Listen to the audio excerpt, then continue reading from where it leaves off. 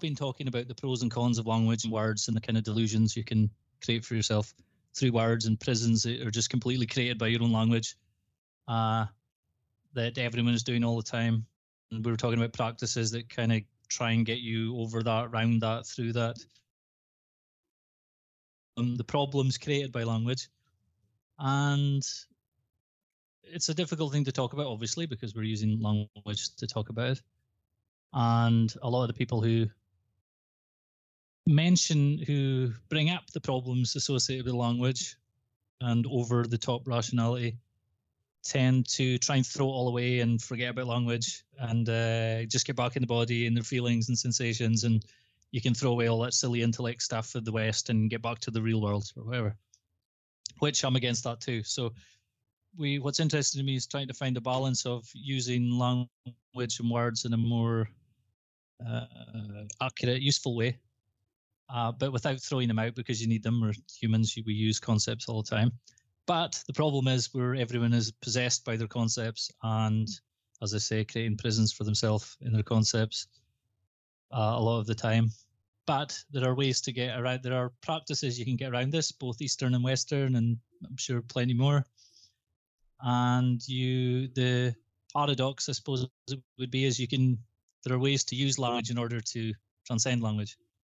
And that's what you want to talk about the Zen koans, which I don't know a lot about. I know a little bit, but not much. And I'd like to, well, you said you had a practice related to this, so it'd be interesting to hear that. And then we could maybe compare it to some other methods that are similar from other traditions. Because in the last podcast, we were talking about, should you just stick to one tradition and do all the practices in that tradition and take on all the beliefs associated with that tradition? Or should you, or can you pick and mix different practices from different traditions and use them in your own way? Yeah. So I think if we talk about it like this, we're kind of giving an example of what we mean by not simply picking and mixing from traditions, but also not just sticking to one tradition and in some way trying to transform it into, or trying to integrate it into a way to make sense to us as Western people. So over to you. What's the koan, the method, the technique you were talking about? Yeah. Well, of course, it gets confusing because within tradition, there are further traditions. So within schools, there are all sorts of schools, which makes it... Schools within schools. Schools within schools. It's schools all the way down. Which, it's funny. Well, I don't think we discussed that, but it is a funny element of, tradition, because everyone's saying, oh, it's a tradition and, it was passed down by Jesus. But, there's like hundreds of interpretations, so you got to, really makes you think. But I guess maybe a good place to start would be to maybe just give an overview of Zen, particularly the traditional overview, because it's kind of where they come from, I guess. Maybe people don't really know about it. So I guess Zen and Koans. So Koans are paradoxical nonsense statements, and they're often seen as riddles. I think that's incorrect. They're not riddles, and we'll get into what they kind of are, or what I think they are. But I guess Zen itself is kind of like a non-metaphysical. I think I described it as an anti-rationalist system. And really what it's designed to do is to give the practitioner an awakening experience. That's really the whole point of Buddhism in general. But Zen, Zen's a bit different in the way it views awakening to other forms of Buddhism, particularly Buddhism like Theravada or something a bit more traditional, which has more of the Superman view of being enlightened, whereas Zen is a bit more down to earth about awakening experiences, which has always appealed to me. But the desired state from Zen practice is kensho, which is a Japanese word for enlightenment or having an awakening experience. And so Zen practices, ever since you had Bodhidharma and, the semi-mythical first patriarch of Zen who brought it to China, then it went to Japan. It's always had this anti-metaphysical bent, because if you read stories about him, that's the way he is. He's always and actually, if you read his stories, particularly there's a story about a student wanting to become enlightened, and I forget how it goes exactly, but he offers to cut his arm off.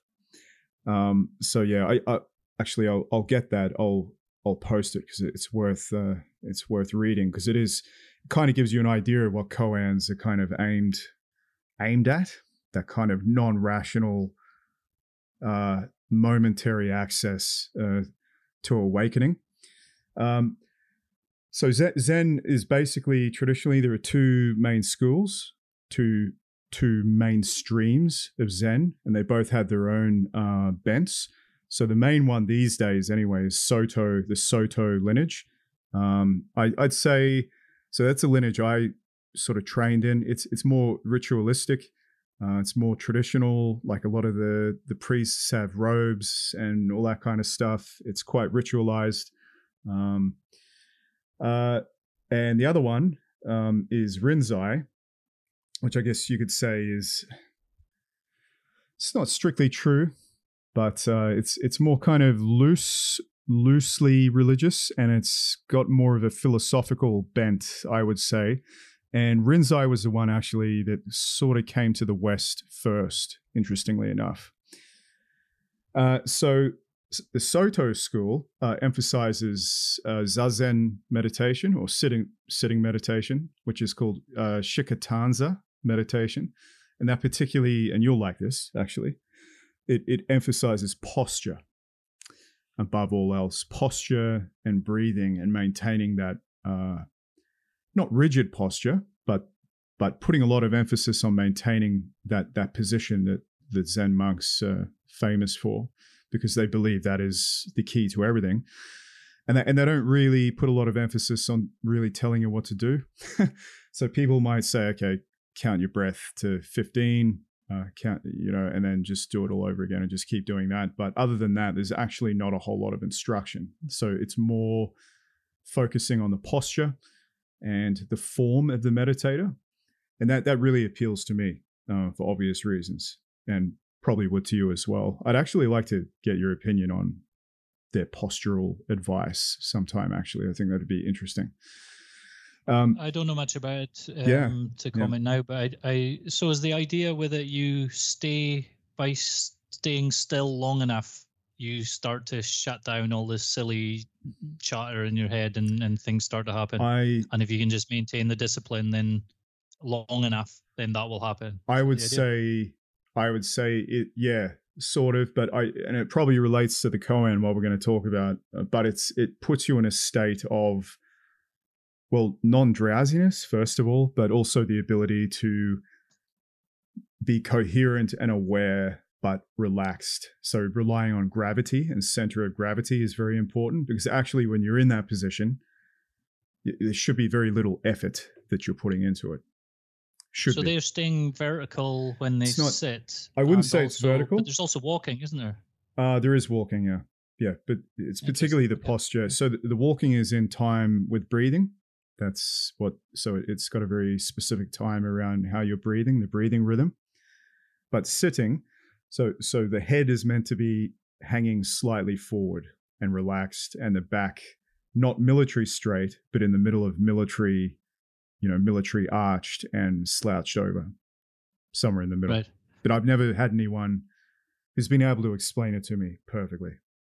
Anyway, I'll look at it properly, and I'll see what I think. The one thing that just comes to mind there, though, is that people kind of miss, because they're trying to get to the meditation part, is the conscious self-control discipline part of making yourself sit down against your feelings and staying still. Yeah, that's huge. It's not like that.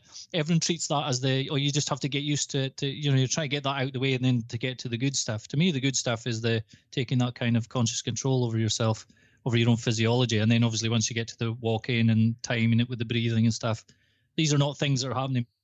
You're making happen. And as soon as you try and make something new happen, you're going to resist it and dislike it and try and go back to your old way. It's just that, homeostasis, I suppose it is. So Yeah. a huge amount of the benefit comes from that before you've even got to the rest of it, I think. For sure. So that's so yeah. just one last thing is so even though that's just sitting, you're controlling yourself. You're actually using language and words in your mind to do this. You're telling yourself to sit down and do this. You're telling yourself, no, I'm not going to finish yet. I have more to do. You know, maybe the guy's coming behind you and cracking you in the head. That would help. Yeah. But, you know, otherwise you're telling yourself to do these things. You're having to instruct yourself in words and then do the thing that the words said, obey your commands, even though your feelings don't want to obey them anymore. Maybe for a long time, maybe for a huge amount of time, you're resisting. Whereas the other type of Zen is more starting with the words. So like you're using the words to do these things. So both forms to me sound like they're using language in different ways, but it's just not so obvious with the sitting down one. Yeah, it's not obvious, and it seems deceptively simple. It's actually extremely difficult. I remember when I first started, as you say, struggling against like every fiber in your body, not wanting to do it, but also just trying to get the position right is like incredibly difficult. It's not easy. Like you're constantly adjusting, and it takes, it can take many months of doing it fairly regularly to be able to get in a good position, good comfortable position where you're well supported by your spine and you're not swaying around and your center of gravity is pretty bang on. Takes a while. I've seen some people that just always tell me that they're just always uncomfortable and they've just never been able to nail that spot. And then you look at a master, particularly a Japanese master, and their posture looks impeccable and they're just able to sit there just completely still. It's incredible actually to watch. It's quite an incredible feat of self-control. But there is that language element for sure. I don't think, just thinking back, I don't think I've ever explicitly stated like you need to sit up or anything like that, but you do notice it. Everything becomes extremely apparent all the time. It will happen to you because you start feeling uncomfortable and a little voice is in your head. Even if you don't clear it clearly, you're still thinking in words kind of semi-consciously. A little voice will be, maybe I should just get up now. Yeah. Oh, this is dangerous. I'm going to hurt myself. I need to get up. The little stories will start. Yeah, totally. You're like, and then you're responding to those emotionally and in other ways. Or until now you go out, sets a train of thought. Anyone's tried to meditate will know this. You're thinking and then feeling. You'll see how interactive your physical fidgeting is with mental mind wandering. You can't keep your mind fixed on the thing. You can't even remember to count to 10.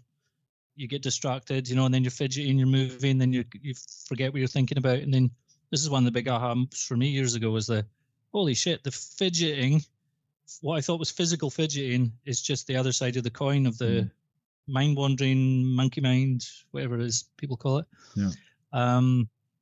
Just not being able to keep it on one thing that you have chosen to do. And then you just can't do it. And then back to what we were talking about before, you're just deluding yourself that you have some kind of freedom as a human being and you're just being bounced around by all these reactions. Totally. So like the crucible of sitting down, try to keep yourself still and to keep your mind on one thing shows you that you're just not what you thought you were. Which again is another illusion made by language because, animals aren't walking around thinking about how free they are. They're just doing what they do.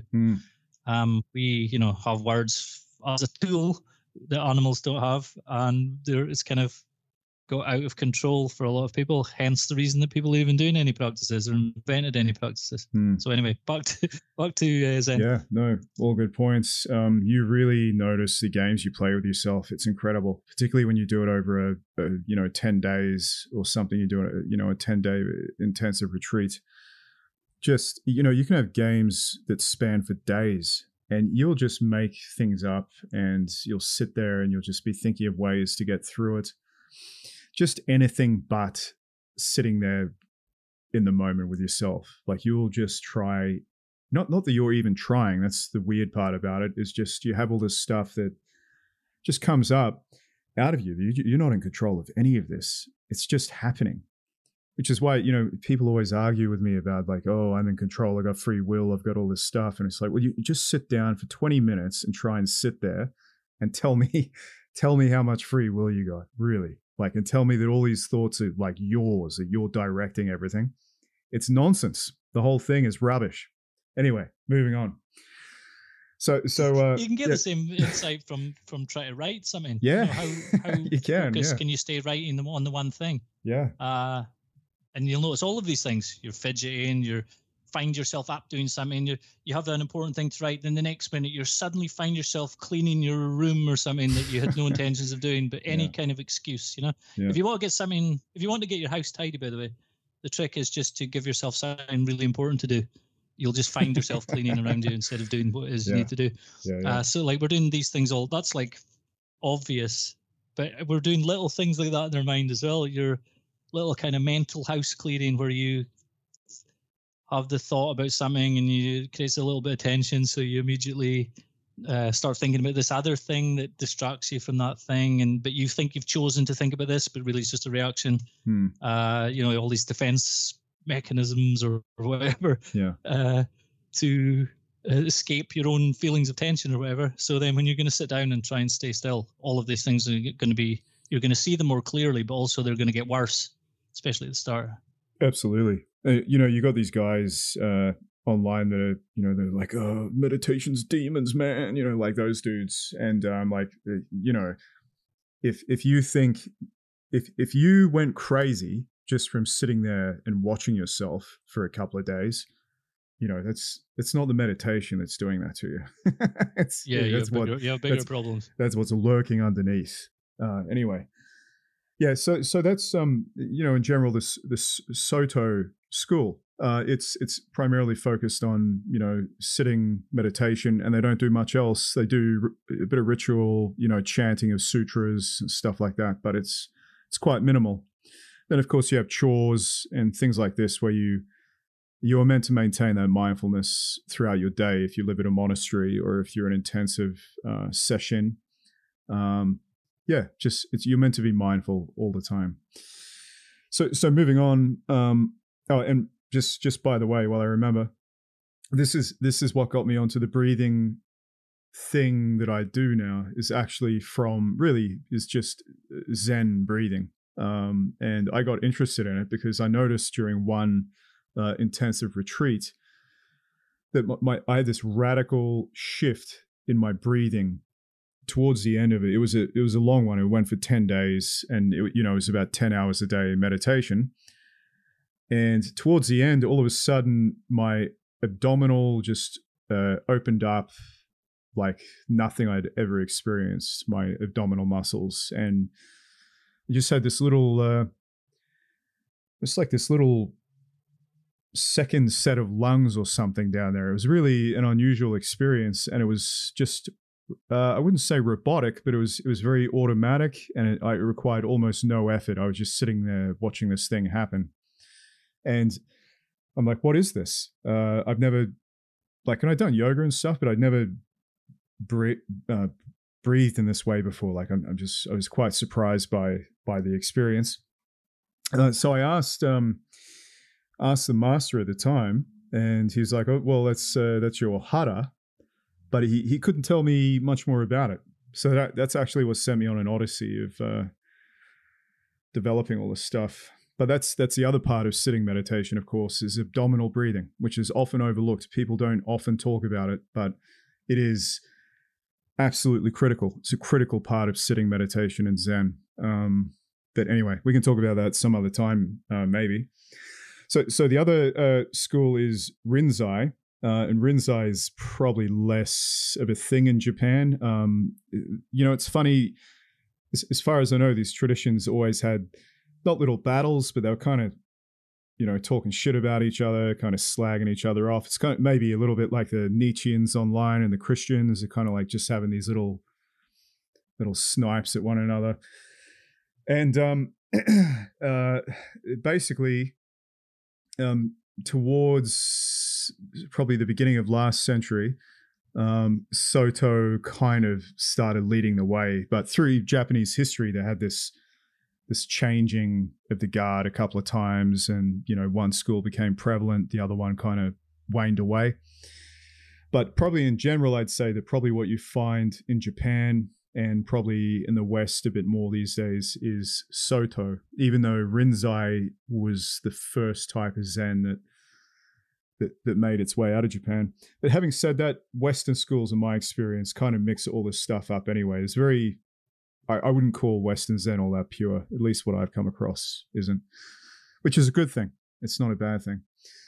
So yeah, the Rinzai school is the one with koans. So they have a less ritualistic approach, more philosophical, and probably in terms of approaches to enlightenment or approaches to Kensho, they have a more direct approach. This is called the direct approach. And it's called the direct approach because they use koans, which are these paradoxical, nonsensical, nonsense statements that essentially the master gives to the student, and the student's meant to reflect on the koan, and that's meant to lead to an awakening experience. So there's a bit of contention over the use of these things.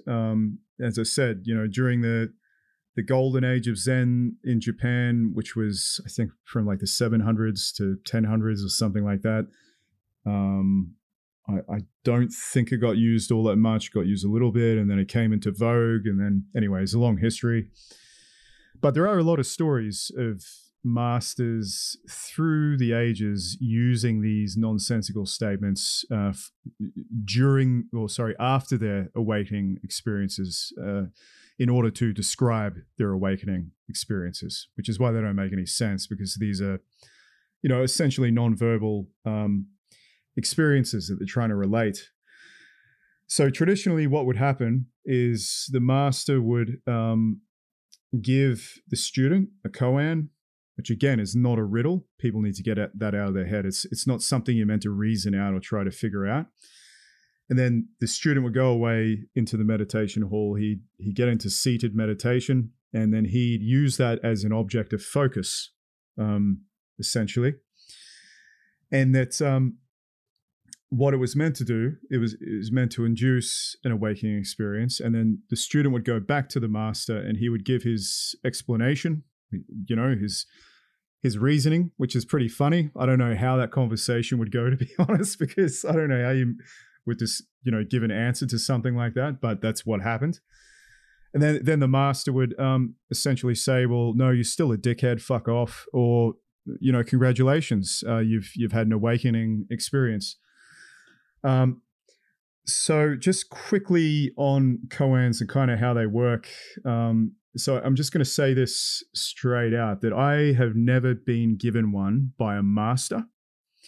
So I have used them fairly regularly in the last 5 years.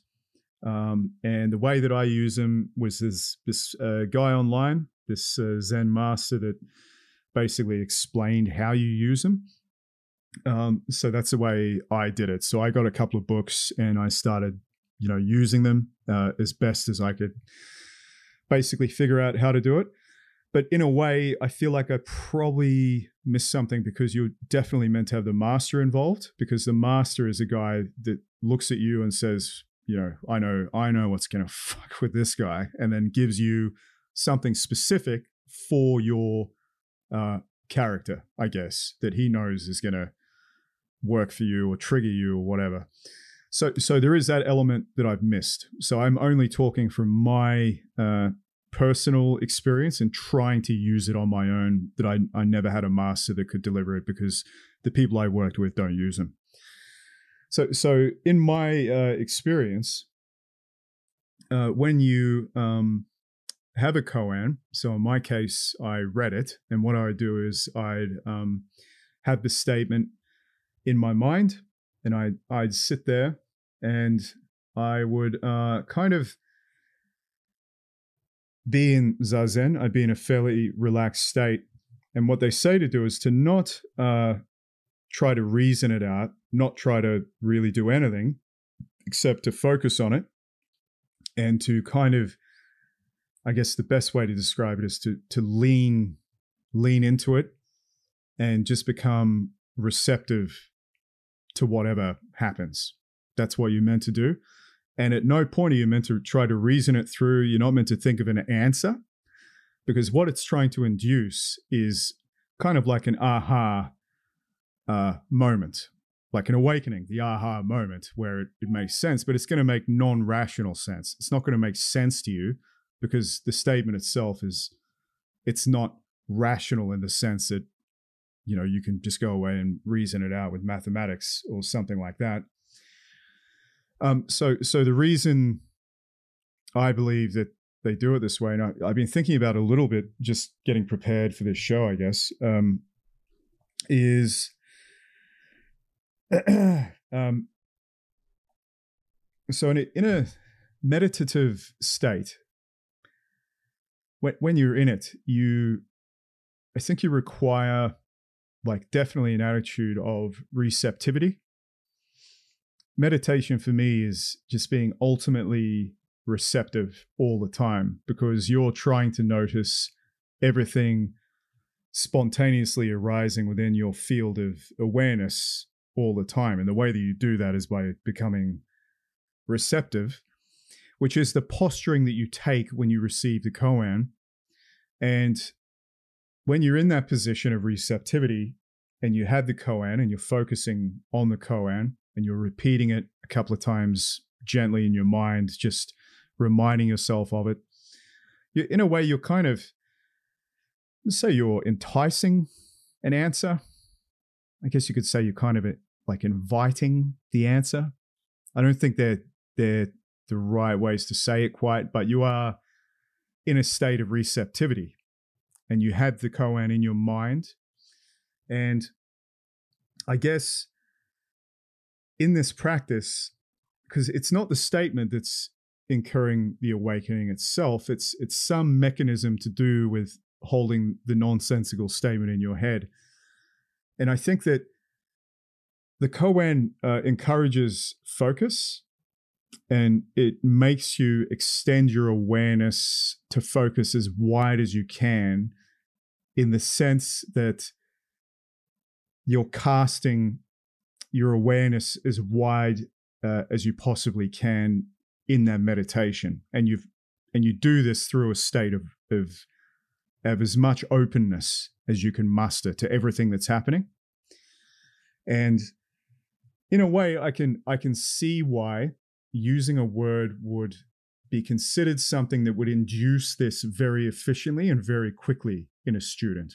Whereas with the Soto method, just sitting there, you could probably find yourself confused for a very long time before you really started to figure out what you were actually doing. So in a way, I think there's probably advantages to koan practice if it was done properly. But I hope that kind of gives you maybe a general idea of how it's used traditionally. Once you have an awakening experience, so traditionally, if you had the awakening experience, so all of a sudden you've had that aha moment, the koan has made sense, even though you didn't answer it as such, but it made sense to you and it induced an experience, then you would go speak to your master. And I think this process is called Sanzen, Sanzen, something like that. And you go and give him your answer. And then he'd say, okay, great. You're awakened. Well done. And then he'd give you like a whole book of more koans. And then you go away and study even more of them. And the reason you do that is because Zen practitioners don't consider awakening like the Buddha, in the Buddhist sense, where, oh, I'm awakened, it's all over. Everything's finished. I'm done. I don't need to do any more work. I'm already amazing. Everyone go fuck yourselves. I'm enlightened. Because that's not actually how they view it.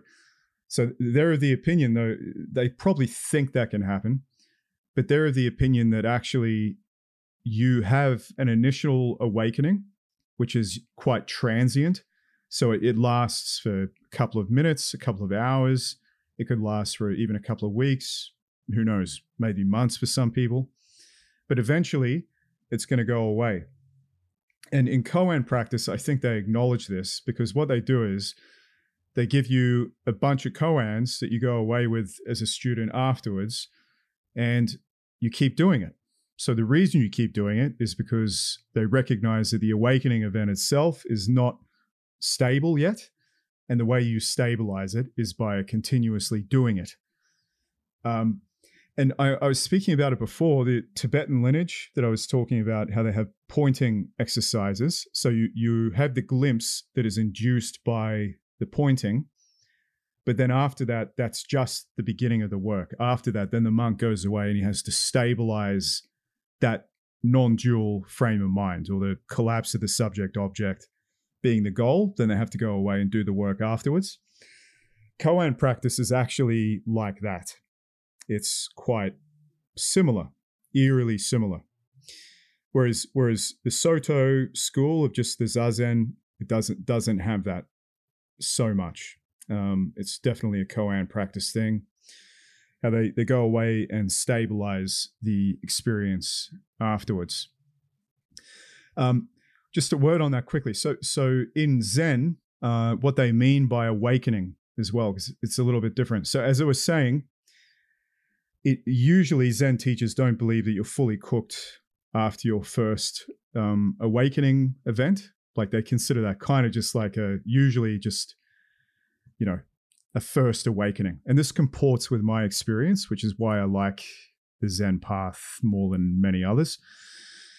So they consider that actually the initial awakening experience can lead to many problems. So it can lead to egotism, it can lead to all sorts of issues. It can lead to the student thinking he's some sort of guru and going around and confusing people.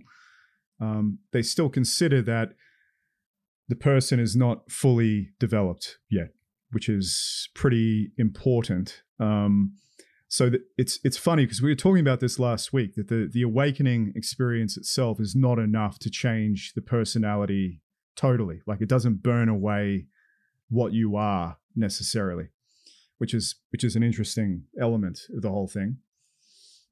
But this experience is similar to other, I guess, Buddhist descriptions of awakening. So the Japanese call it kensho, and effectively what that refers to is the same thing as most other awakenings refer to, as the collapse of the subject-object duality. And the other thing, of course, is the autobiographical self, which is what I call it. But the feeling of selflessness falls away. It always has those two features. And in that state, I think, as I was saying before, in my experience, it's a state of expansiveness, less self-awareness, not more self-awareness, but less self-awareness, which is an important point of demarcation that I have with many people. And those experiences are called kensho.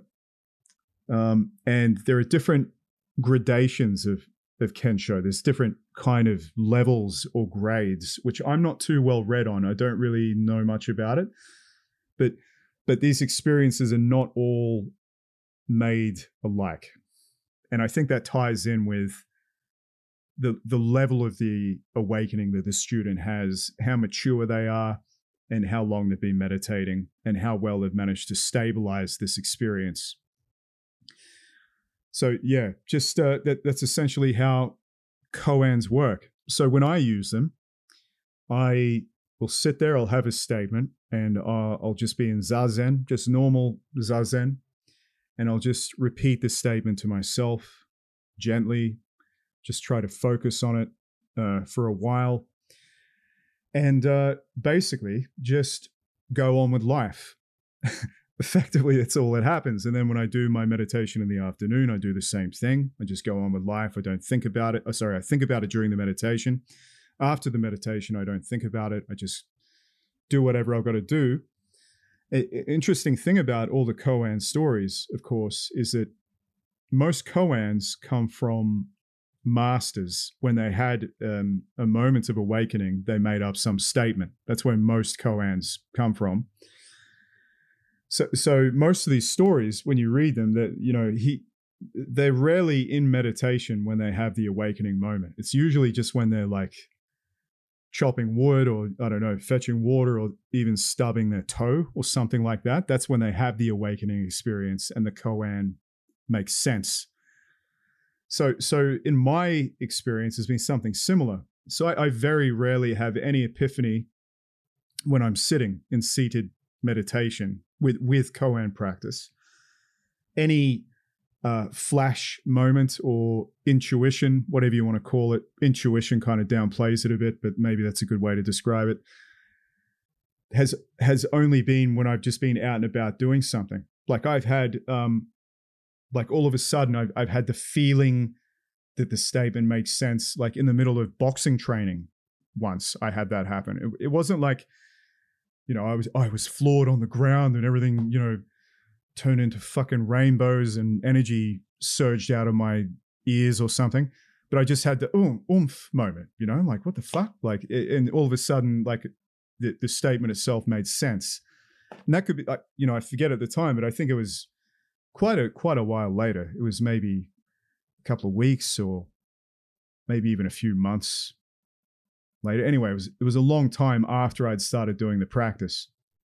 And of course, you know, students can struggle with these statements for many years. There's stories of people like for decades not doing the same koan just because they just thought they were never getting it and it just wasn't coming to them.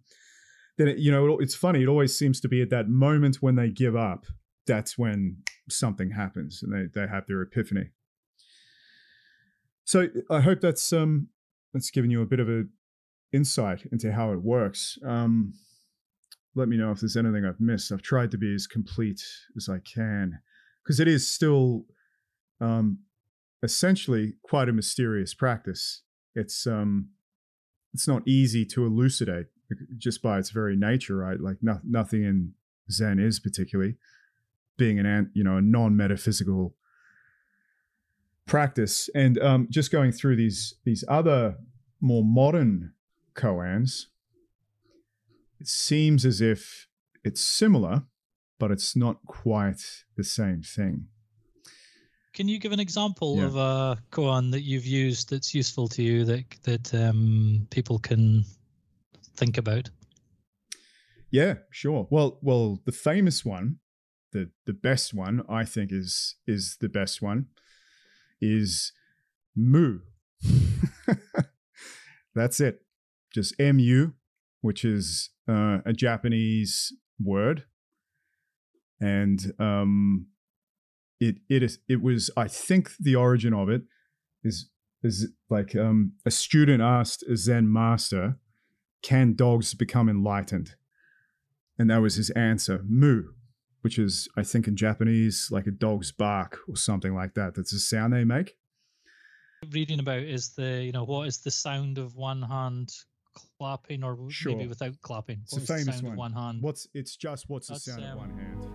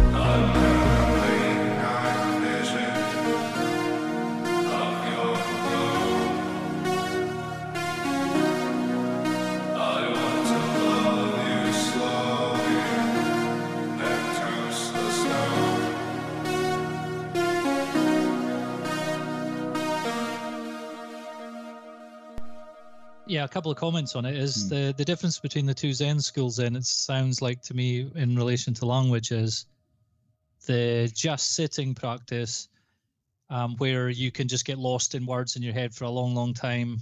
Even though you might be sitting still, you're just lost in words in your head a long, long time playing games for yourself in the beginning, versus the Koan school, where they're using the Koans, is that the Koan school makes the problems with language explicit right at the start. You're using a nonsense statement, and then using that to transcend words and overcome the problems with words indirectly or however it works. Whereas the sitting school, you're just kind of left to your own devices, and eventually over time you would overcome the words, but you don't deal with the problem in language explicitly at the start. That's one difference, it seems to me. Yeah. And the other thing is there seems to be, the koan itself seems to be, you're saying it makes sense to you, but you're not trying to figure it out. It's not like it's not a puzzle to be solved. No. There's no like solution to it. No. But there is a way it makes sense after you have an aha moment, and then it makes sense after. It's like and if somebody can get stuck in one koan for a long, long time and not get anywhere with it, it's because it sounds like the person is trapped within the system of that koan, or within the system of words, and you need to get outside of that system of words in order to understand it. Sort of like Gödel's incompleteness theorem, but for statements. Yeah. So like within that statement, it just can't make sense. So you have to get into make yourself receptive so that your mind can then go past that, but you trying to go past that will not go past it. So it's that kind of, you're setting up the conditions and then allowing some kind of other natural awareness process to take place rather than forcing it. Yeah.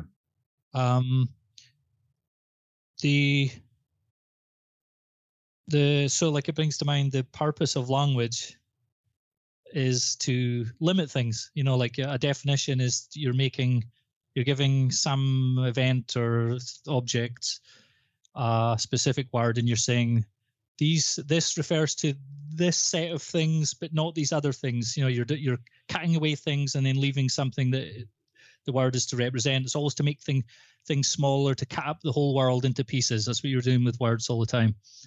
And if you cut them up and you get smaller and smaller pieces, you can get lost in amongst the pieces and not see how it relates to the whole, or how they came from the whole. You've sliced the pie up, you've forgotten the pie. So it seems like in the koan, it's a way for going back to the whole again. So people tend to be lost in the parts, lost in the words, getting triggered by certain words, whole set of emotional reactions based on certain words. But then with the koan method, even though you're using nonsense statements, you are then getting to see, okay, these are just, you're kind of detaching yourself from the idea of words and opening up into another awareness or type of awareness that takes you beyond the words. And then you would have to keep doing that, because otherwise you'll just slip into the old habits. And even if you've had a kind of initial awakening, there's still more to do. You're not like Dan, like your statement. Yeah. I'm enlightened, fuck you. What some people do, man. May be a legitimate response to it. Some people just disappear into the woods or whatever after it, or some people, there's like, they just disappear. They're not interested in helping people. But anyway, so like as far as the Zen koan method is it really ties in well with what we were talking about with Ian McGilchrist's book about the left hemisphere and the right hemisphere in the brain. Mm-hmm. It seems like if you were going to put it in that language, a koan is designed to because the person's probably trapped in left hemisphere models of reality, models of their self. They think they understand it. They're giving them something that can't make sense within that, and you're forced to flip to a right hemisphere dominant way of viewing to get out of it. And if you can't get yourself out of that, you just go round and round circles, trapped in words. And this is what I meant at the beginning about you create prisons for yourself from language, and you restrict things you can do, things you can think based on words and concepts and ideas you have in your mind that some of them aren't real. Hmm. They don't even refer to real things. Some of them are real, but you know, they do refer to real structures in the world, but you don't need to relate to them in the same way that you're restricting yourself based on stories that you're telling yourself for the concepts you hold. So like something that's been interesting to me is looking at other ways of using language which can get you out of the prisons, in addition to the Zen koans, because there's a few people have come up with other techniques as well, and there's some other traditions of similar things. So, for example, Sufism, the teaching stories about Mullah Nasruddin is kind of similar to koans. I'm not saying it's the same thing, but it seems to be similar, where there's a story and they're usually funny, but there's like kind of nonsense ending, or it's like a paradox, or it doesn't really make sense. And it's to kind of train you in that way of thinking beyond the structures. So just as an example, there's one where Mullah Nasruddin goes into a shop and he says to the owner of the shop, did you just see me come in here? And the guy says, yeah, of course. He goes, have you ever seen me before? He goes, no, I've never seen you before. Oh, well then how do you know it's me? Yeah. So like, obviously that just sounds like a stupid play on words, but if you think about it, it's doing several things. But one of the things it's doing is it's taking the structure of what, like just by using the words, you're already closing in what it means and creating this tight little system. And then it's like breaking you out of it, because that's not where the structure was heading. That's not where it was going. That doesn't make sense. And you just kind of a sort of, things like that give me a kind of popping sensation. It's hard to describe. It's not quite an aha. It's more like a popping. I go, what? Yeah. Which is the point. Yeah. So like and I read somewhere about the Sufi stories that the Mullah Nasruddin stories, you're meant to study a few in a row together. So that'd be similar to getting a book of koans and doing more. And you just it's just breaking free of the structures, transcending the structure really is what they're doing. Yeah. The Mullah Nasruddin ones are comedy. Usually they're funny in some way. Usually the koans and koan ones seem to be just like total nonsense. That seems to be their angle. There would be other ways too that people can do this.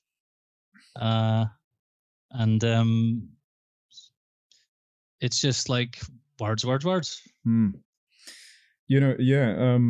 So there's just on that shop one. So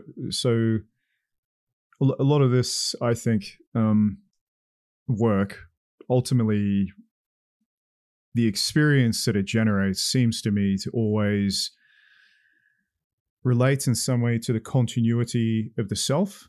And I'm big on this, particularly in meditation. I think that that's really kind of what's one of the big parts of it, the experience. So it almost sounds like the guy that was walking into a cafe or something, tea shop or whatever it was. I think it's just a shop. Yeah. Right. Yeah. It sounds like he's realized on some level that the continuity of his self is false, and that was his way of expressing that to the shopkeeper. It's like I'm not the same person that's in like right now as it was yesterday. That, in the left brain kind of thing, that you instantly create a fixed model of something as soon as you see it, and now it's in a category, and then it's kind of playing with the changing continuous process versus some fixed object that's static outside of time. And then it's like catching you in the process of starting to think about things in the fixed way already. So another good one, sorry, I just remembered now, is what is the color of wind? That was the one I used to like using quite a bit. And you just sit there and you're just in a state of Zen. You just repeat it to yourself and focus on it. That's all you do. It's really not much more to it. So you would say, what is the color of wind? What is the color of wind? What is the color of wind? Just focus on it. Let the statement percolate, I guess, and then get up, get on with your day, do it again in the afternoon. It's literally what it is. That's it. At least on your own. not with a master. I'm sure it's different. But one interesting thing is I came across a study on Japanese monks in the 1970s in Japan that underwent some brain studies, which is fascinating. So this was they took practitioners of two schools, Soto and Rinzai, and they basically measured their brain waves while they were in states of meditation or zazen, and they broke it up as per the the experience of the monk, how long they've been meditating before, all these different data sets and groups. And overall, what they found was, so when the Zen practitioners started meditation, they had beta waves, which are now associated with tension, and waking consciousness tends to be when beta waves are predominant. And almost instantly, they would go into an alpha wave state. So this is, I think the other night I posted some of my own readings that were alpha wave states. If people remember that or not. But those alpha waves of different types, slightly, with different amplitudes, admittedly, but all alpha wave states. And they, some of the older monks then went from alpha waves into theta waves. And theta waves are kind of what you have while you're sleeping. But these guys obviously weren't sleeping. They had their eyes open, because in Zen meditation, you're meant to have your eyes open. And, they obviously were up straight and very much aware of themselves. So that's interesting. So it's, and I guess not unexpected that would be the case. But what they noticed with the Koan practitioners, because they got the Koan practitioners as well, is they measured their brain waves. So with the inexperienced guys, their brain waves were just very stressed looking. So they had lots of low amplitude beta waves.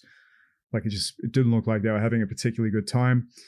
They had very high-paced respirational patterns. So they were breathing quite high, and their skin response. So I've actually got a galvanic skin response unit here that I've been experimenting with.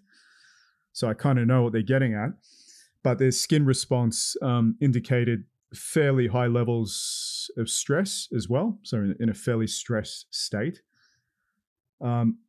These were the Koan monks, by the way. However, what they noticed was with the older monks, when they were given a koan, pretty much the opposite was the case.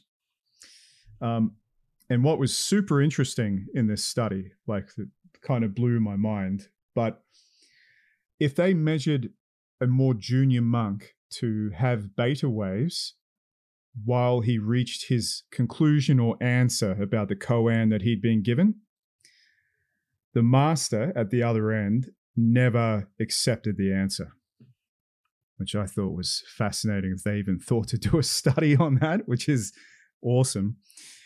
I'm thinking there must be a ton of literature in Japan that we will just never see because no one knows about it and no one's going to translate it. But some of the science, there's a massive potential of people mapping together the subjective states, the reports from the person's subjective states, along with the physiological objective measurement stuff. And you'll be able to come up with new look at the measurements, look at the objective data stuff, and come up with new practices based on that and test them and see what works, and then vice versa as well. And that way of looking at both things at the same time, subjective and objective at the same time. You'd be able to speed up awakenings and stuff that way. Sure of it. And it was interesting that the Koan students were stressed. And I thought about it. I thought about the fact that they think it's a direct path. And I wonder if inducing that stress response does speed things up in terms of having awakening experiences. So it's put me on a bit of a a bit of Well, an if you think odyssey about at an the moment. aha experience, in if you're trying to puzzles, if you're trying to just in the normal sense, if you're trying to solve a problem and you're really, you have an aha moment when you figure it out. Say it's like a, I don't know, some like it's just a normal puzzle or whatever, and or a scientific idea or whatever. You don't just, sometimes you just have an aha moment of an idea, but usually you've spent a long time struggling and stressing over it before. And like you say, you don't, like, while you're stressing, try to figure it out, and you're straining, and you're physically straining, your face is all screwed up, you're trying to figure it out and you can't, and then you're like, oh fuck it, I give up. And then boom, aha moment in the shower or whatever, the classic that people talk about. Well, the aha, if you liken the aha moment, as an analogy to the awakening moment, which is a kind of aha in a way, it comes after the stress and the tension. It's not like you get perfectly calm. Like people, if you just got gradually more and more relaxed and more calm, feeling more and more good, and then that was the path to being awakened in any way, everybody would already be it. It would happen by itself. You wouldn't need to. There wouldn't be any of these practices. It's because you need a technique and advice from someone who's been through it to tell you, no, this stressful, horrible stuff you're having on the way is normal, and then helping you not get caught up in it. But there are different practices will have a different amount of stress. There's some of them make way too much trouble of all this stuff, and they don't need as much trouble. Yeah, I don't think. But some people need that. Some people are looking for the drama. Any examples of high stress ones you are referring to? Well, I mean, I've heard of in many of the Buddhist guys talk about this. The Vipassana ones talk about how they have the dark night of the soul. Like they go through a phase. They have a sort of glimpse. I suppose they don't use that word, but they have a kind of glimpse. And then the person just goes on a downer, dark night of the soul, which is like a Christian mystic term, but they were using it in the context of it's Western Buddhist guys. Right. And then you have to work through that to get to the other side. And a lot of people get stuck in that. A lot of people who took drugs and stuff like that are just stuck in that forever. There's the person whose life just falls apart, and they're kind of mystical, but they're getting depressed, and they just can't function properly. But they don't really have the real awakening. So so those guys see that as part of the cycle you have to go through. Is you have to go through. There is that stage that you would have to go through. Other people say you don't, but you kind of do. Even of the ones that are more the practices that are more kind of ecstatic love-based ones, they have those states of ecstatic love, and that they're not separated from pain and negative emotions. It's all wrapped up in there. It's not like pure, perfect, nice emotion. It's all, they're kind of transforming the higher and the lower emotions at the same time. Yeah.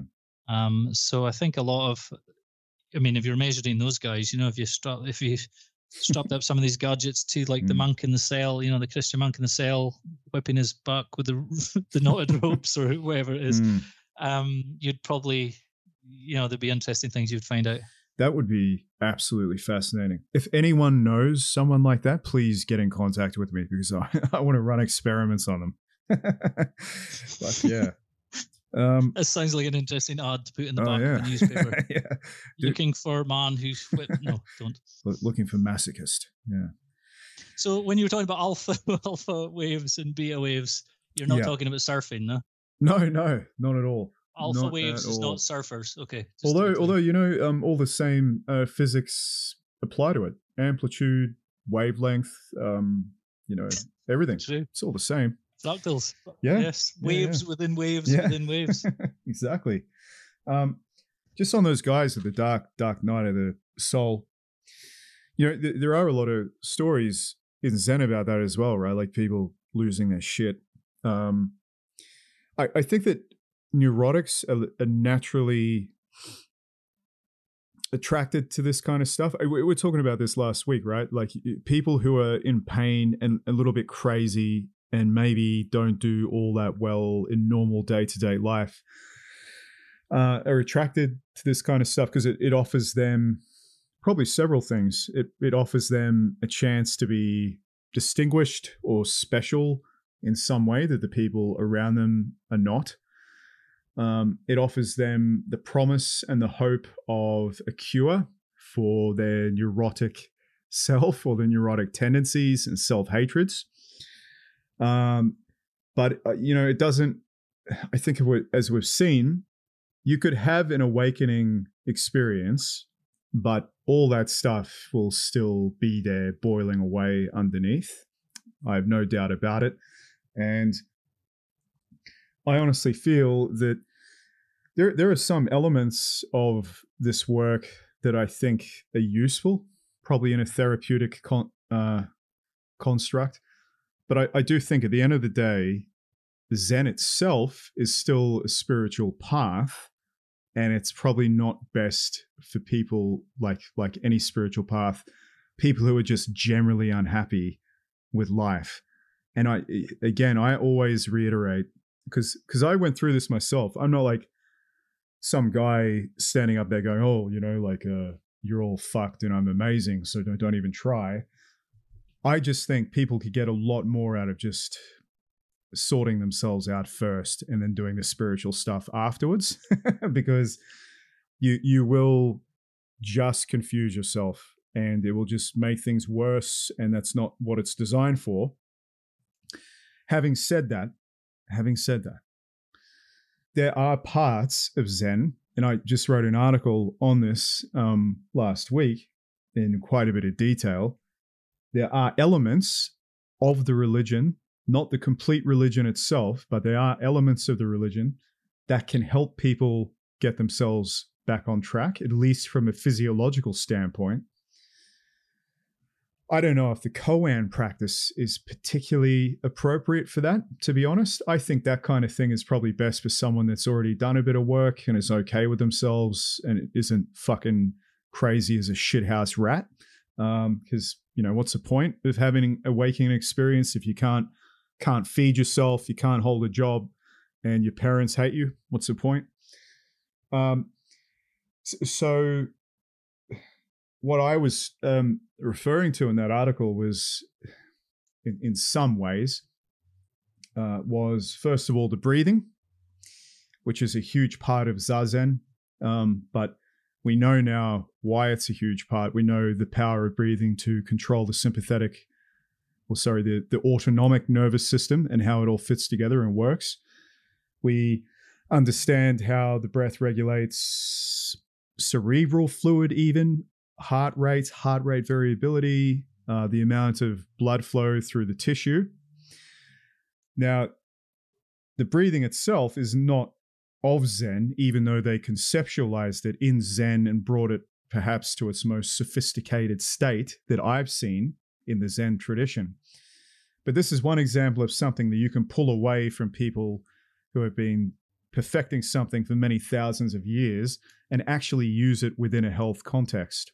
So someone who is a nutcase, and I've seen it work a couple of times, by the way, you give them this type of breathing work, and just let them go away and practice that without any of the cosmic foo-foo and the fucking love and all this sort of shit that could be in different traditions that are, it just confuses things.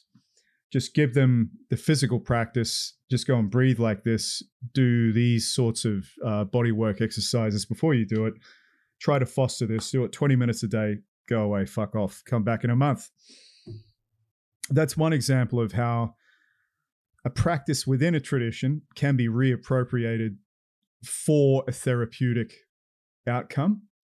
In a similar way, the posture element can absolutely be appropriated for that. And it doesn't even need to be combined with meditation, I don't think. Maybe meditation could get a bit woo-woo and a bit difficult for some people, but they could take away the posture and the breathing. They could work on their center of gravity and their posture as if it was almost a physical exercise. Combine that with breathing. Bob's your uncle. That would work wonders for a lot of people, in my opinion. In terms of the So if you were a more mature practitioner, and you weren't insane, or at least you're not that insane. You have some idea of how insane you are, which is always probably a good sign. Then I think that some of these practices, like Koan practice, if you can meditate, there is no reason why you couldn't take away a koan, a traditional koan, like what is the color of wind, or kill the Buddha when you see him, or any of the other ones, Mu, and just use them. Just use them in a meditation session. There's no reason why you can't do it, in my opinion. And there's no reason why. Something interesting you said earlier about the origin of some of the koans. So this is like, so thinking about this. So if they came up with a koan, some of the koans, or many of them, or whatever, were created by someone who just had an awakening experience. So the koan is kind of the effect or result of the awakening experience. Yeah. But then it's been used for other people as the cause of their future awakening. So it's like, it's how, so that's like a different path. So half of me immediately thought, well, how would that work? Because that's coming after the awakening experience. They're just describing something. How can that be the technique to cause it? Half of me saying that. And the other half is like, well, if it's our genuine one, then it's pointing to something that they're seeing then, maybe that then in some kind of deeper intuitive level is useful for anyone or some other people, or it's kind of built into it is a kind of pass on the awakening to the next person kind of thing. Yeah. Yeah. So, I mean, you can be more mystical about that, or just matter of fact. It's just like it's built into that. So it's interesting to me to think, how would that work, or is that how it works? I mean, I don't know enough about it. Yeah, I think that is how it works. So if you read the stories, or if you read the statements, they don't make any, like they, pardon me, the statements they make, all the stories about the people who are awakened don't make any sense. But they do make sense in the way that I've been describing. So in the way that they're a pointer, they're pointing to something. And as you say, the person who is in that state, who was awakened or had an awakening experience, is explaining in a nonsensical way what that state of consciousness is like, because it's probably the only way you can describe it.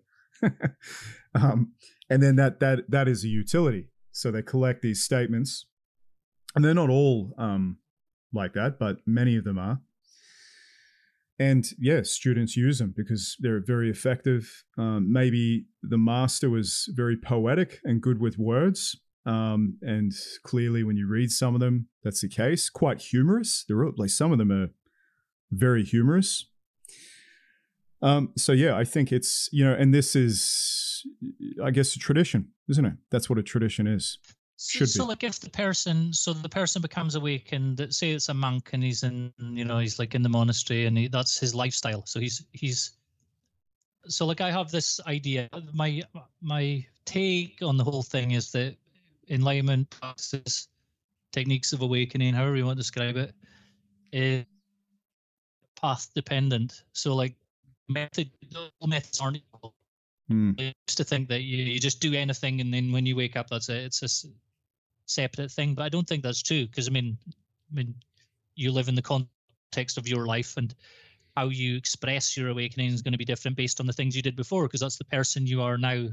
What life did you wake up to, if you put it like that.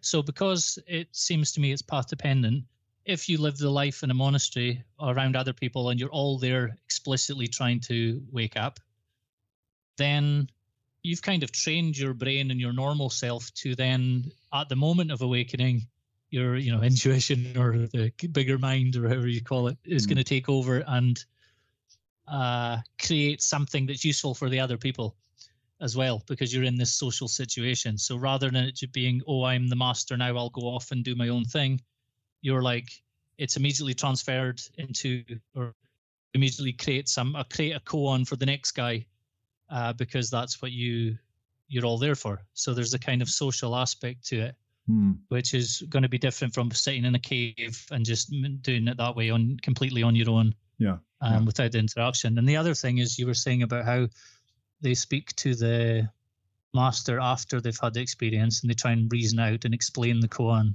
after. So this is a part I'm not clear on. Just quickly on that, I'm not sure what the conversation is like. So I would imagine that they're not reasoning it out. He just needs to give a sufficient answer for the master to be convinced. I have no idea what form that would take. By the way, I don't know. I got no idea how you would do that, but I'm not sure it's reasoned out. Put it that way. Just on that point. Okay, but being articulated in words in some form, though. Yeah. So it might not be like, it's not a cause and effect description. It's more like it's been articulated in words in such a way that the master knows that you would only say that if you'd had the experience, or you now have that level of awareness, or however you describe it. Sure. So I mean, that process is similar to like if Einstein's scientific process. You know, his thing was it was kind of like thought experiments, and he had the intuition or the insight, kind of like a vision of what was happening, and then he unpacked the proof of it. Then he came up with the proof of it later. So like, he didn't just sit there with the equations and figure it out that way. It was like an insight, and then work out the details after to prove the point. And I've heard mathematicians saying this also. So they're starting from the aha moment. The insight is nonverbal or beyond words, and then they use words later to kind of articulate it to other people. It was all kind of implicit, or it was like inside the insight somehow, but it needs you need to use words to get it out, to unfold it all. It was already there, but you can't use you can't figure your way out to it. You have to have the insight. You don't do, it kind of happens to you, but you can do things that create the conditions for the insight to happen to you. Yeah. So it seems to be this things is that just, it seems to be just a natural process.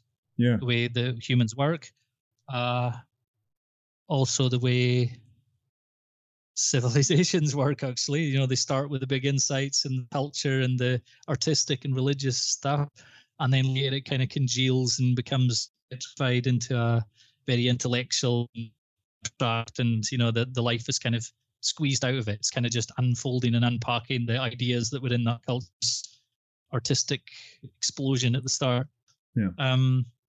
Seems just like a natural process. Yeah. And also go Reich, we're talking about Reich, that orgasm process that he talks about. Okay, maybe he was right. He was right after all. Discharge. It's the same thing. Same cycle. Yeah. But, you know, it's funny, Zen itself is like that. You know, in Japan, the tradition itself is become quite fibrotic and solidified, I guess, quite more hinged on the just acting out the traditional elements, I believe, I'm told. I have spent a bit of time in a monastery in Kyoto for not that long. It was only for I think 5 days in the end, because it actually snowed so hard we had to evacuate or something. But it's quite a pretty interesting story. But I must say that I didn't really feel like I'm like, wow, like this is Zen. You know, this is this is that Zen, and it may have just been where I was. But yeah, so it actually, a lot of the Japanese masters last century, when they brought it over here, it was with the knowledge that Zen itself had become fibrotic and stultified, etc. And they were essentially looking for the fertile soil of the West to plant these seeds. And I actually was speaking to a serious student. I think she was going to be a master at some point or something, but she'd been doing it for a long time. And she was quite a serious student. She was, you know, she'd done a lot of work, spent a lot of time studying various stuff.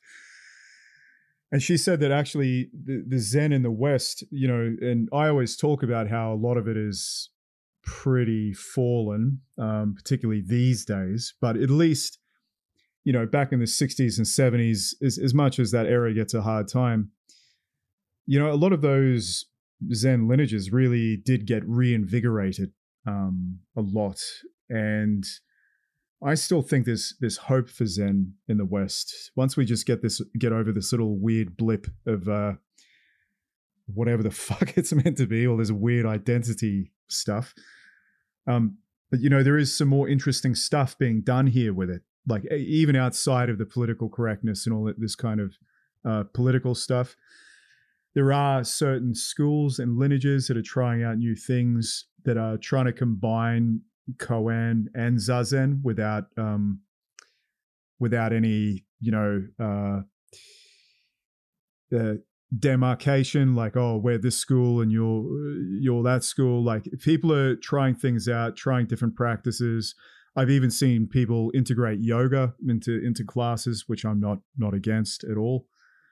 So people in the West are experimenting with this whole thing. I don't think that's a bad thing. I think it's a good thing. And it's just interesting you talk about the life cycle of processes, because it kind of is happening with this tradition as well. So it became non-functional in Japan, and now it's come over here. And yeah, sure, it's having some pretty serious hiccups. But nonetheless, there are people who are trying to do different things with it, and even integrating it with, psychotherapeutic literature or whatever it is in their own way, agree with it or disagree with it. People are doing things with it. So, it's interesting. Yeah, there clearly is a life cycle for these different traditions. And of course, before that, Zen came from the subcontinent into China, spent many, many centuries in China, which is where it got a lot of its characteristics. And then, of course, I think it was after the Tang Dynasty, it moved to Japan and it became prominent in Japan. So it's interesting how the Dharma itself has come full circle and has had its own life cycle within these different countries, where it took on different features in each place, a different kind of character. And I think coming to the West, I do find it somewhat inspiring because, again, I put this in the article that I wrote last week, but there is no reason why the essence of the tradition itself can't be maintained whilst we work in our own, vital elements into it, I suppose. And I'm kind of excited to see what could potentially happen. It may not. We may just all end up a bunch of rat commies and nothing good will happen, and it'll just be all Black Lives Matter and everyone will forget about no self. It'll just be about my identity rather than trying to see through my identity, which I will never understand. I will never understand why you would latch on to Buddhism if you were one of these people. Yeah, so guys like us then are in this view doing not reinterpreting, but using Zen and practices in your own way and stuff is part of that process of it being alive. It's doing what they wanted it to do. It's not exactly. Appropriating it or bastardizing it or anything. It's actually, this is just how it works. This is how it got to Japan in the first place. Yeah, people forget this. Yeah. It didn't start there. It came a long way to get to Japan, and it completely transformed based on the other cultural stuff that was in ideas in China and stuff on the way. So it's not like these things aren't just separate from other things. And there is Western methods that are useful that can be attached to these things. Absolutely. Yeah. It can be processed through these things, which is what we were talking about last week. I mean, there's a lot, like what we're saying, and there's things you can use, technologies to measure this stuff, as long as you're doing it with the right mindset of the measurements and the technologies are the middle stage of a process, not the end in itself. Yeah. Then you could use those things to develop practices or to figure out what's working or what's the best ways and stuff. I mean, a lot of those older guys, so like if you take the Zen guys, they would have killed for knowing for definite which thing works far better than other things. Or if you could somehow measure students, go, he's this type of guy, he has this type of brain, these things are better for this guy. obviously a lot of the masters are running on intuition and experience, what someone needs at a certain time. Because you were saying they give different koans to different people at different times. So it's more like, rather than, so the koan's not like more information. You're not being taught a bunch of information that you have to remember. It's more like the master is prescribing a practice for that person right now, because he knows what he needs. So the discovering what the person needs is something that Western methods are actually useful for finding out in an extra way, not.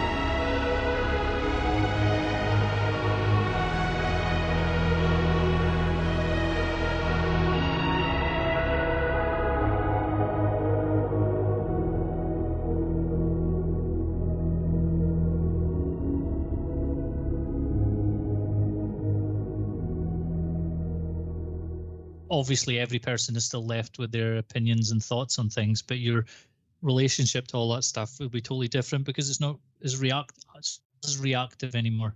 Yeah. You're not just react. Yeah. So many people have flipped their politics one way or the other over their life. That propensity to flip like that is, you're just attaching yourself to one set word structure to another word structure. Essentially, that's what it is. Yeah. It makes you have the same feelings, but it's a different word structure now. Yeah. That thing will go away when you're doing these practices. You don't do that anymore. So there'll be more kind of it's not that your opinions will be better. It's just lots of the crap will go away, but people will still disagree on stuff, and these things can be used in opposite directions. Like some people are using the Buddhist stuff for the extreme progressive stuff now, and back in the day, the samurais are using Zen for getting better at killing people and not being scared and whatever. So it's like you can use these things in different ways. It's not, it's like you're getting trapped in part of the problem if you're trying to make it all work. If you're trying to make it all fit and make sense in some kind of ideology, whatever the ideology is, it doesn't matter. Yeah. When there's something to be said for the idea of taking on sets of beliefs as best you can in order to use practices, and then dropping them and moving on when you got what you wanted or it doesn't go anywhere. That's there are problems with doing it that way too, but it's like seems to be something that you can do now, and you have access to all these things, and it's just pure fantasy to imagine that all the old guys in the old days would not take advantage of all these options that you have now. That they would try and keep it the strict way forever. Yeah, there's a personality type that does that, obviously, but in general, they would jump at these things. And all of these ancient traditions, well, first of all, almost all of them are a synthesis of older practices anyway. They're not like some pure thing that appeared out of nowhere. Everything's in its own context. And like those guys were, a lot of them are always seeking the other guys who know stuff. It's just what they did. Yeah. Yeah. And that's just, I we've got access to it now. So it's just a case of, for us now, it's more limiting the downsides of it and the traps of it, you know, thinking you can just jump from thing to thing without going in learning anything in depth. Thinking technology is the end point and getting obsessed over the data rather than using it as a tool. Yeah. It's just the usual Western problems, but they're all those other traditions have their other version of these problems. Yeah. You know, like the Indian tradition is like no really concept of history, so nothing's really, there's not really a lot of, there's no concept of history as a direct line in the same way that Westerners do. So there's a lot of stuff that's just you don't have access to now, and or it's all mixed together, different people writing at different times. So it's not like it's, you know, it's not helpful in some ways. Some of it's not helpful because of the way that they thought about things. In the same way as the way we think about things now is not helpful for other people in future or other places now. It's just you know, different ways of doing things, and it's just a type of LARPing to think that you're either going to be, like you say, the guy in living in the forest, pretend you're like some kind of pure version of a thing. It's just LARPing. Yeah. And also thinking that you're some kind of abstract master who can just pick and mix anything and not have to learn things and do things that don't fully make sense while you're doing them. Is also a type of LARPing, as a thinking that you're some kind of master, when it's really a mix of the both, and it always has been a mix of the both. Yeah, totally. The technology thing is interesting because, again, it shouldn't be an endpoint. We're not talking about the Andrew Huberman science thing. It's more just, it's a tool. And it's a tool that can shave a lot of fucking about off your practices, whatever they are. Yeah, that guy, the Huberman guy you just mentioned, he's useful as like guys like him and Tim Ferriss, those type of guys, they're useful because you can see the end point of that way of looking at things. They just hit a wall and they can't go any further. Yeah. They're like, they're like peak brow. Yeah. If you know what I mean. Do you know what I mean? It's like they can't go any further. They don't have any, like,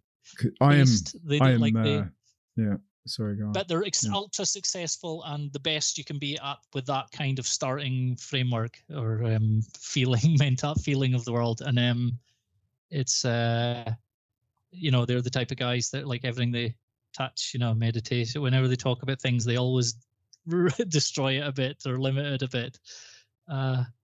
But they're the opposite of the type of ones who are just completely woo-woo out there and have no kind of they've no kind of rigor at all when they look at stuff. So you have to it's maybe there's just only it's only a limited amount of people who kind of are able to think in both ways at once. Yeah, I think people either go down one or down the other.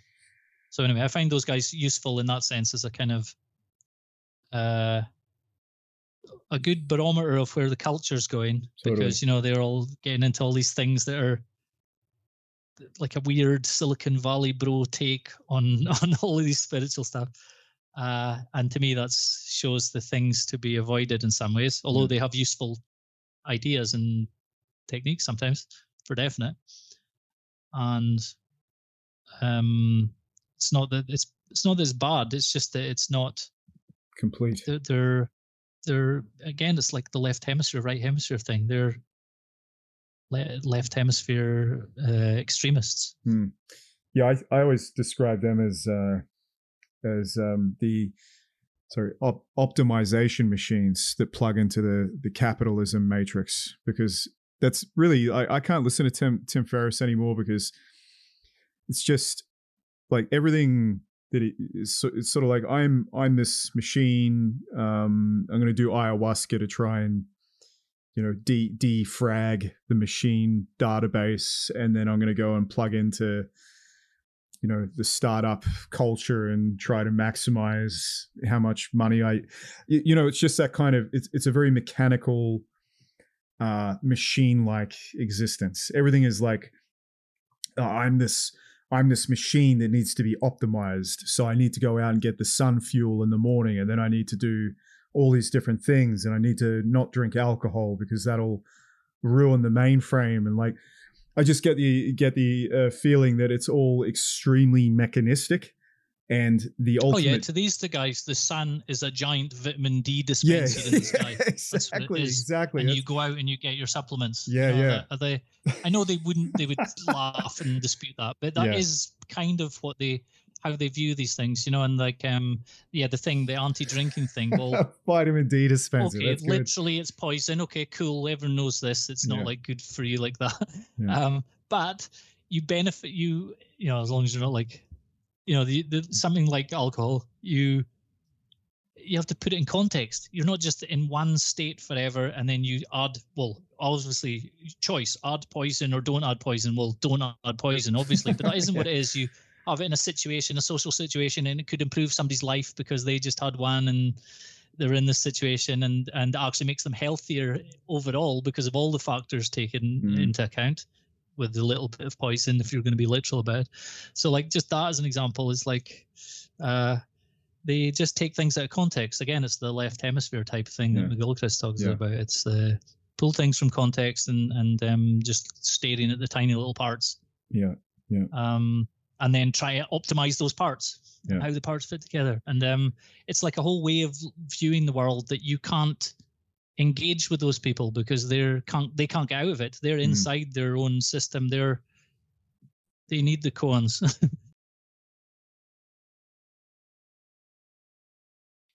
The highest style koan. He calls it in his book. This book is human. Not getting caught is divine, which is quite a good subtitle. The book is about language and how to use words to overcome words.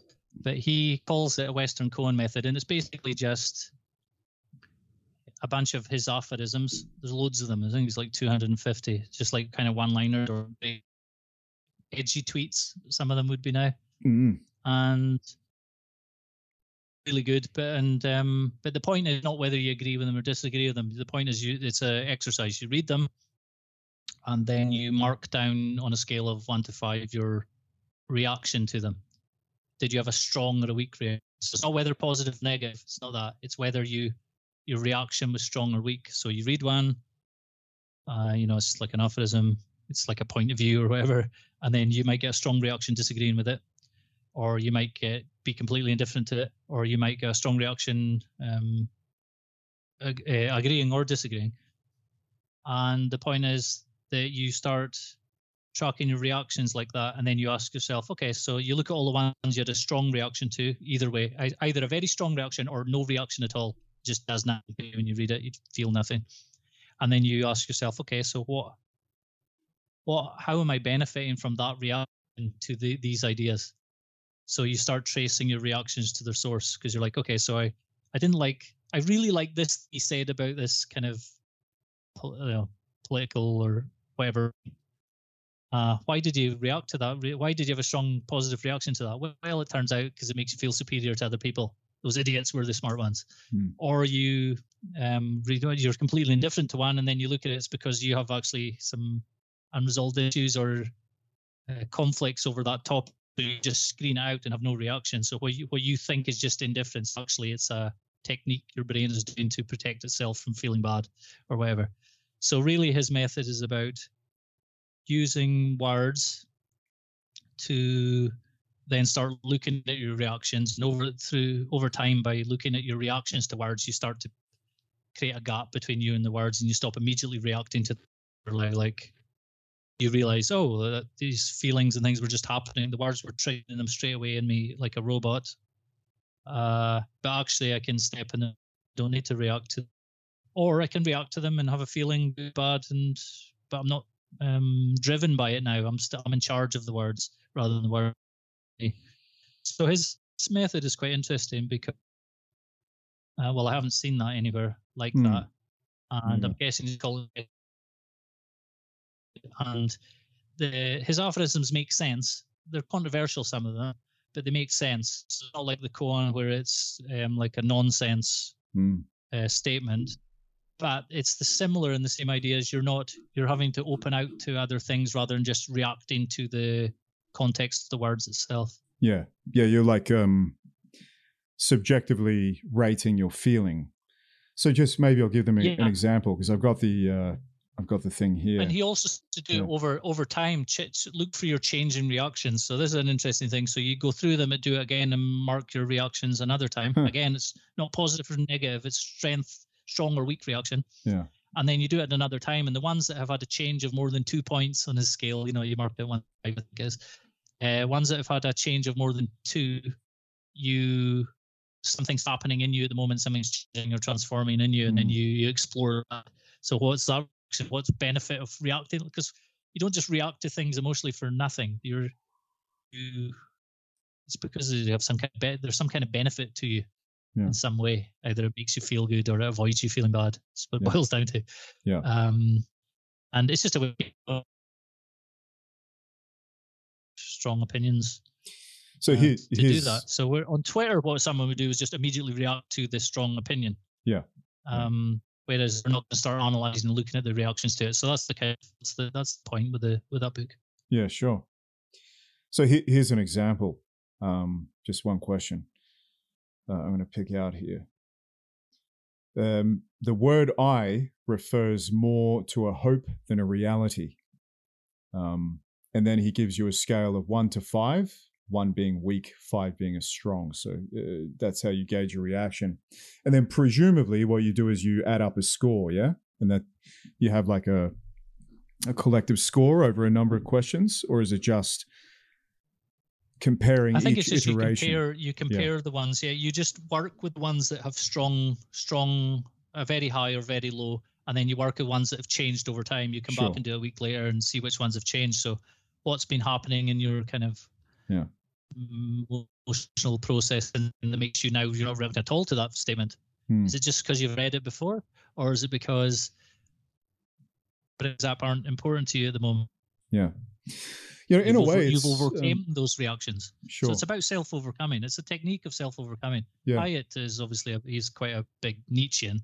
Yeah. And Hyatt's books are full of techniques.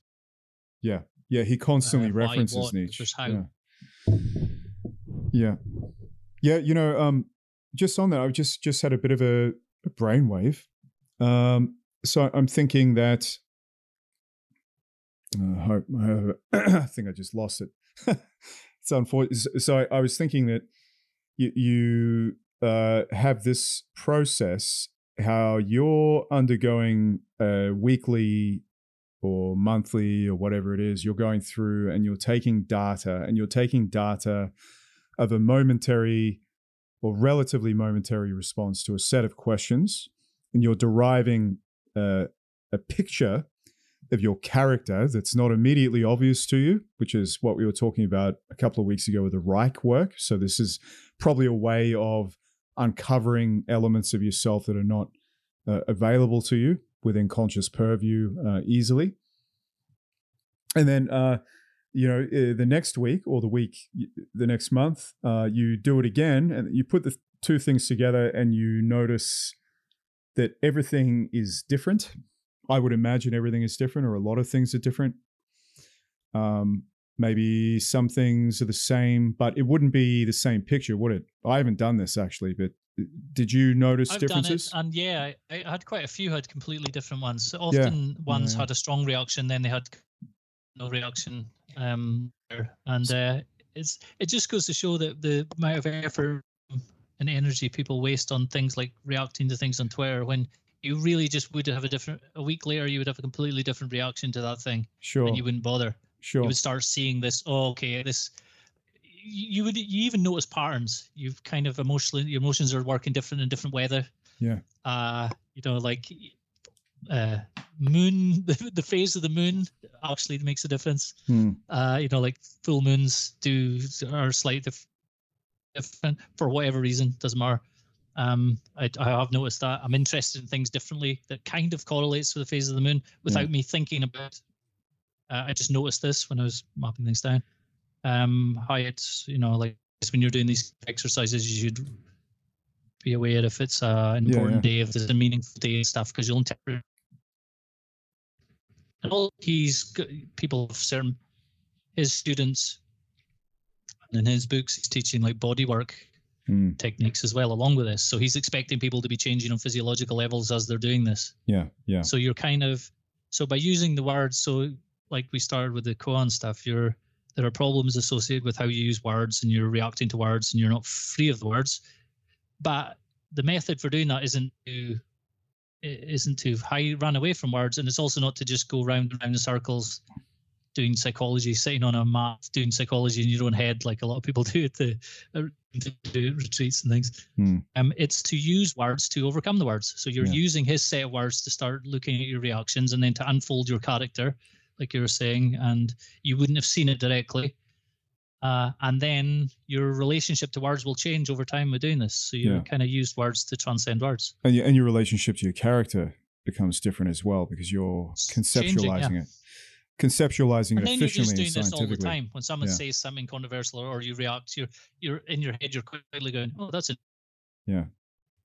Now that's already on a practical level. Now that stopped you from saying something reactive to that person or tweeting or whatever, because you're now like, "Oh, that's interesting." You're now like tweeting as something to study, rather than just being a robot. So your life will get better just for that alone. And then you can decide to respond to the person in whatever way you think is appropriate. Maybe they do need something said back to them that's kind of aggressive. Yeah. They might do. But usually it's you're not choosing to do that. It's just happening. Yeah, you could be mindfully aggressive. I think that's absolutely possible. So sometimes the other interesting part, just to complete this thought of similarity, I think, is when you notice that you're marking things a little bit differently or a lot differently, and maybe the whole thing is dependent on all these factors out, quote unquote, outside of yourself, and all these different things that are happening in your life, and that then means that your subjective self-assessment is completely different to a week ago.